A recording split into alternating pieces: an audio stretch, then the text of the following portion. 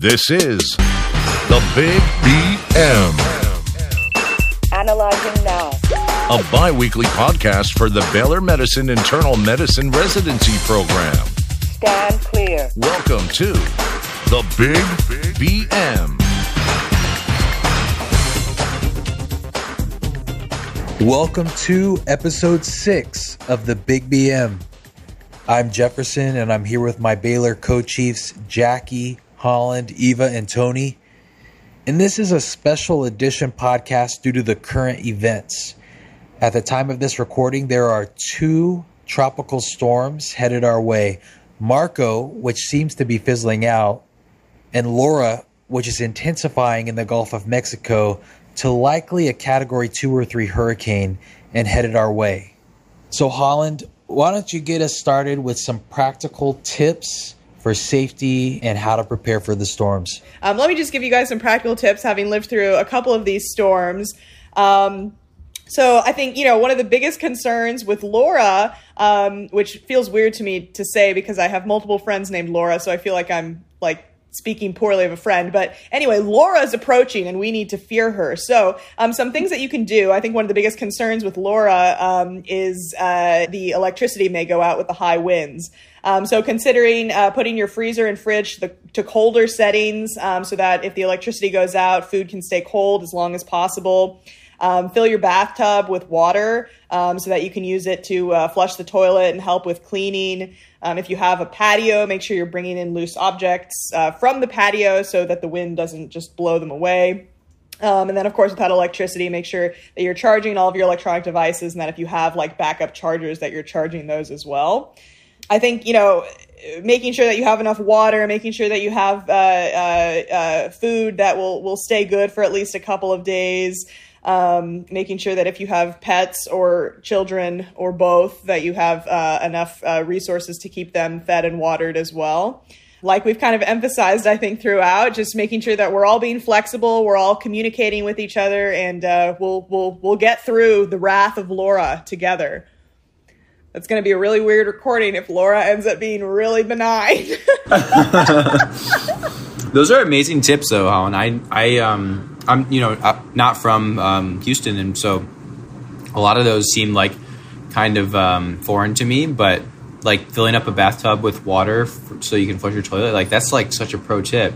It's good. Yeah, and also the fridge thing, keeping it on a cold. That's awesome. Never heard of that. Yeah. We're going to open the floor now to Dr. Erica Lashinskis, one of our awesome associate program directors at Baylor and a former chief resident.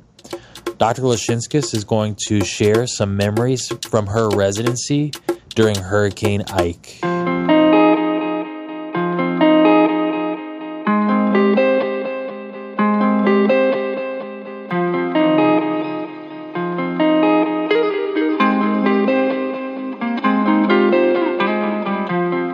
I'm Erica Lashinskis. I'm a hospitalist at Ben Taub and an APD for internal medicine.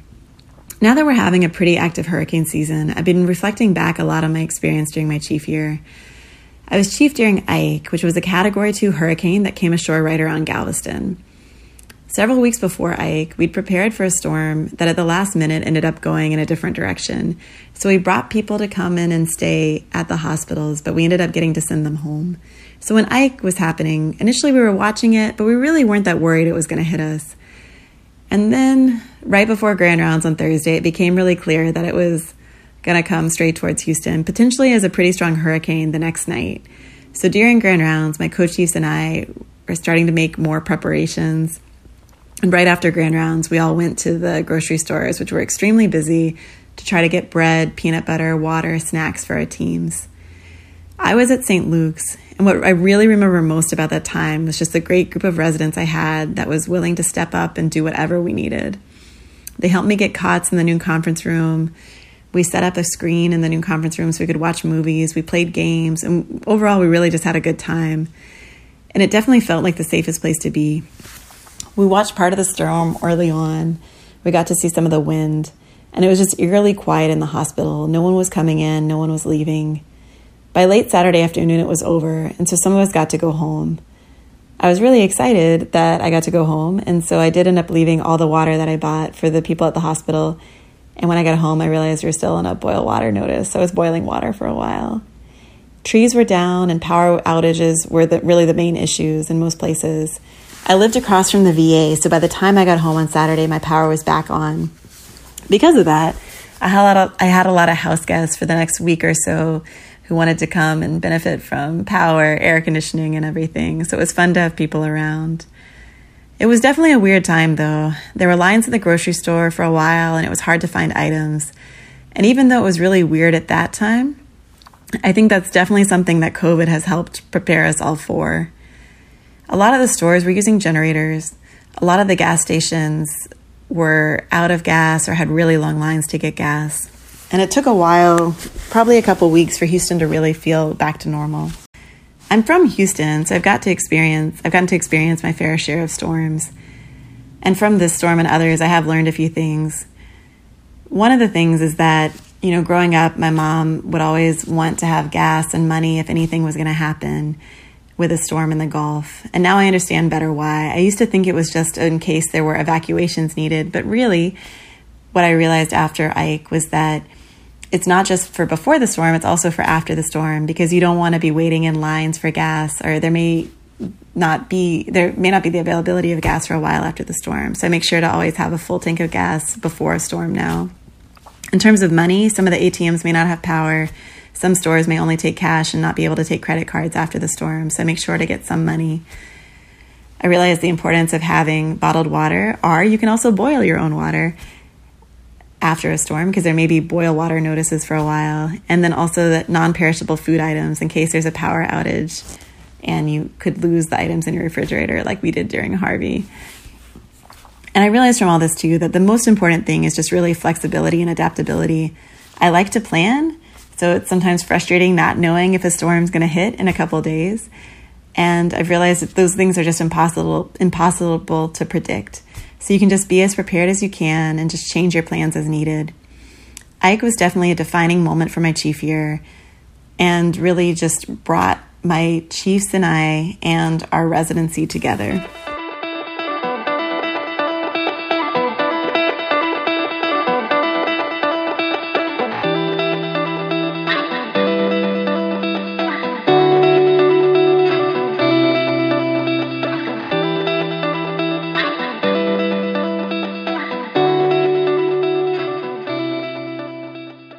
I can totally relate to that feeling of unpredictability and trying to consider all the contingency plans and wanting to have like a set idea of how things are going to go. But in reality, like, you just don't know, and you have to just be able to change and to adapt to the situation that's called for.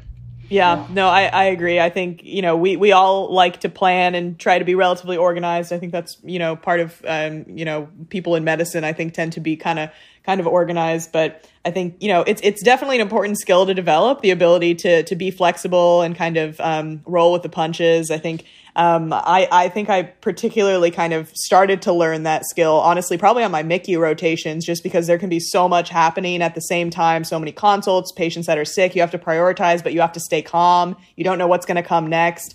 So I think it is an important skill in medicine and to learn. And so I think, we can kind of think of this as an opportunity to sort of hone that skill, which is something that I think doesn't come naturally for a lot of us. So next up, we have Orwe Daru, who is a former resident and former chief resident in the 2018-2019 academic year. She is here to share some tips about her time on the Ride Out team in Harvey. You now will see Orwe virtually on our Zoom morning reports, or if you rotate at MD Anderson. She's a hospitalist there.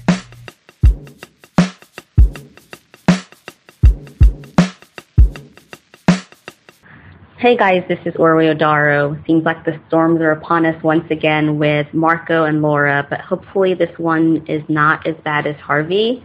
Having been on the Ride Out team as a resident, just wanted to give you a few quick pointers, things that I wish I knew or had planned for prior to being part of Ride Out.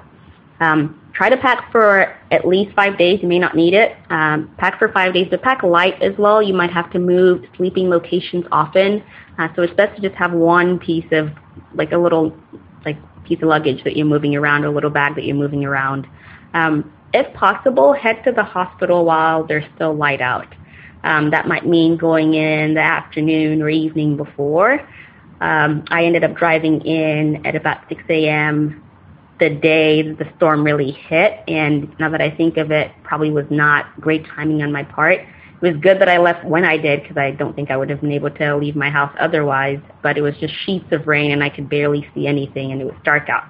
So if you have the opportunity to, you should try to head out to the hospital while it's still light. Park high, and they'll tell you this obviously at Ben Taub and the other locations that you'll be at, but if possible, try to make sure that you're parking at least on the 4th level upwards in the hospital parking lot. If you end up cross-covering teams, which you probably will, my team got consolidated with about 2 or 3 other teams, and it was me and an intern covering with an attending who was also covering a lot of other teams. Just make sure that you're doing quick notes on patients and prioritizing the sick ones, obviously. You're not going to have detailed assessments and plans, and that's okay, just to make sure that patients are taken care of in a timely manner. And obviously, rest when you can. Sometimes you have to be really flexible in terms of what services you end up covering. You might be day, you might be night. So just try to rest up while you can. Overall, I had a great ride-out experience and great bonding with my co-residents. So you guys stay safe.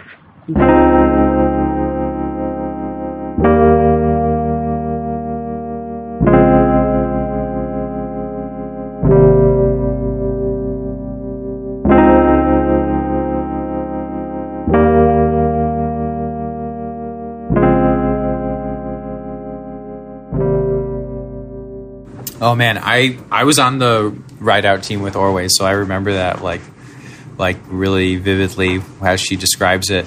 Because I was like, it was my intern year, and it was pretty crazy. I actually rode my bike because I always ride my bike to the med center. They gave us enough time to get into the hospital. I don't know. It was kind of exhilarating, like riding in and the calm before the storm, obviously. I definitely agree with what Orwa was saying about it just being a good experience bonding with the residents there.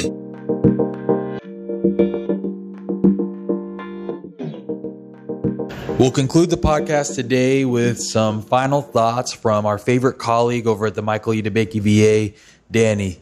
Danny, why don't you introduce yourself? This is Danny Hemphill. Excuse my muffled voice. I'm wearing a mask. In March, I will have been here full-time at the VA for 34 years. I'm probably older than some of your grandparents. So, Danny, I know you've been at the VA for a number of years and you've weathered many a storm. What was it like during Katrina helping take care of the veterans? What did it look like over at George R. Brown? It looked like a crisis. There were people all on the outside. There were so many people on the inside that I guess they were just so crowded and overcrowded inside that they had to come outside and get fresh air. Some of them were trying to wait on family members who may have been coming by. Some of them were trying to stop traffic and ask for donations, and they were hungry. There was everybody from New Orleans. There were people who were not veterans. There were people who obviously would be treated at some of the other hospitals in the med center, and they had some real issues. We had folks who didn't have oxygen, and they needed their oxygen. There were people who could not walk. There were people who had all sorts of issues. That's where everybody was being taken to begin with. And then I believe that the Astrodome was also being used. And the Astrodome and some of that ground around the Astrodome, along with the George R. Brown. And for the ones who were veterans, they were all being brought here, which created an overload for us in terms of trying to help them navigate their way back, let alone being seen here. The first 2 or 3 days, I didn't know what the problem was. I didn't know that there was a problem. I was only called in at some point when we got the word that when they were trying to send them back to George R. Brown, they were being lost all over the city. Right. So when they separated the veterans from that whole group and started bringing them here, right, and being treated. At some point, they had to leave here and go back to Georgia or Brown. Well, the problem that we had was there were so many of them that they would give them bus passes to go back, sometimes in the middle of the evening or when they were done with their appointments, and they were getting lost all over the city. And there were people all over the city trying to figure out how to get back to George R. Brown Convention Center after having left here at the VA. And just a bus pass back to George R. Brown was not going to get it, and they didn't know the city. And, Right. And some of the buses had stopped running late in the evening. Yeah. And then they, I mean, that's during normal times, the buses stopped running at some point. And after midnight or so, we still had people who were still trying to get back to George R. Brown. So we had the police department involved. We had the fire, well, I wouldn't say the fire department, but we had social workers who were being called in. I remember at some point, 2 or 3 days later, I started making runs in one of the fleet vehicles.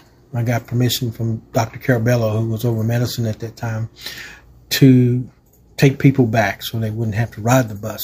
Thank you, Danny, so much for all you've done over all of these years to help our veterans and also helping us every day at the VA. We really appreciate it.